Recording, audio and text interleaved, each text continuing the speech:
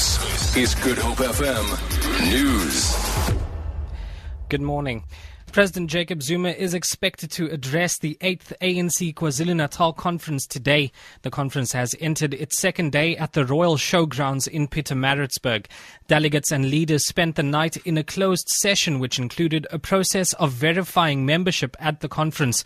Zanele Buthelezi reports. Delegates are expected to elect the new provincial leadership today.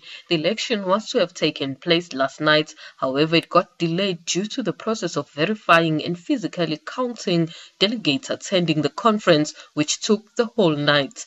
This included the issuing of new marks for voting delegates, amid suspicions from some that there had been attempts to manipulate numbers. This has resulted in the presentation of credentials to only commence this morning. The election is to take place soon after that. Some delegates have described the tension at the conference as being worse than that seen at the Polokwane conference in 2007. The Gauteng Roads and Transport Department incurred more than R250 million in fruitless and wasteful spending for the 2014-2015 financial year. The bulk of the spending relates to lawsuits which it concedes has negatively impacted on service delivery. The department is a defendant in lawsuits amounting to over R1 billion. Representatives from the European Union have commended an environmental project at Van Wyksdorp in the Little Karoo. The Jobs for Carbon project created employment for 60 locals who are planting succulents on 300 hectares of degraded land. The EU has given R8 million for the project and the Department of Environmental Affairs $3 million.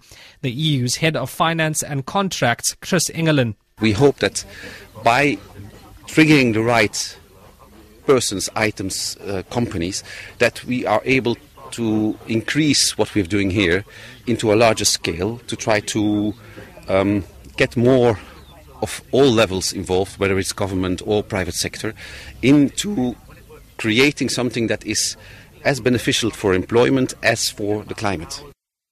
And lastly, an international team of scientists have unearthed a significant haul of reptile and amphibian fossils in Brazil dating from 278 million years ago when all the continents were joined together.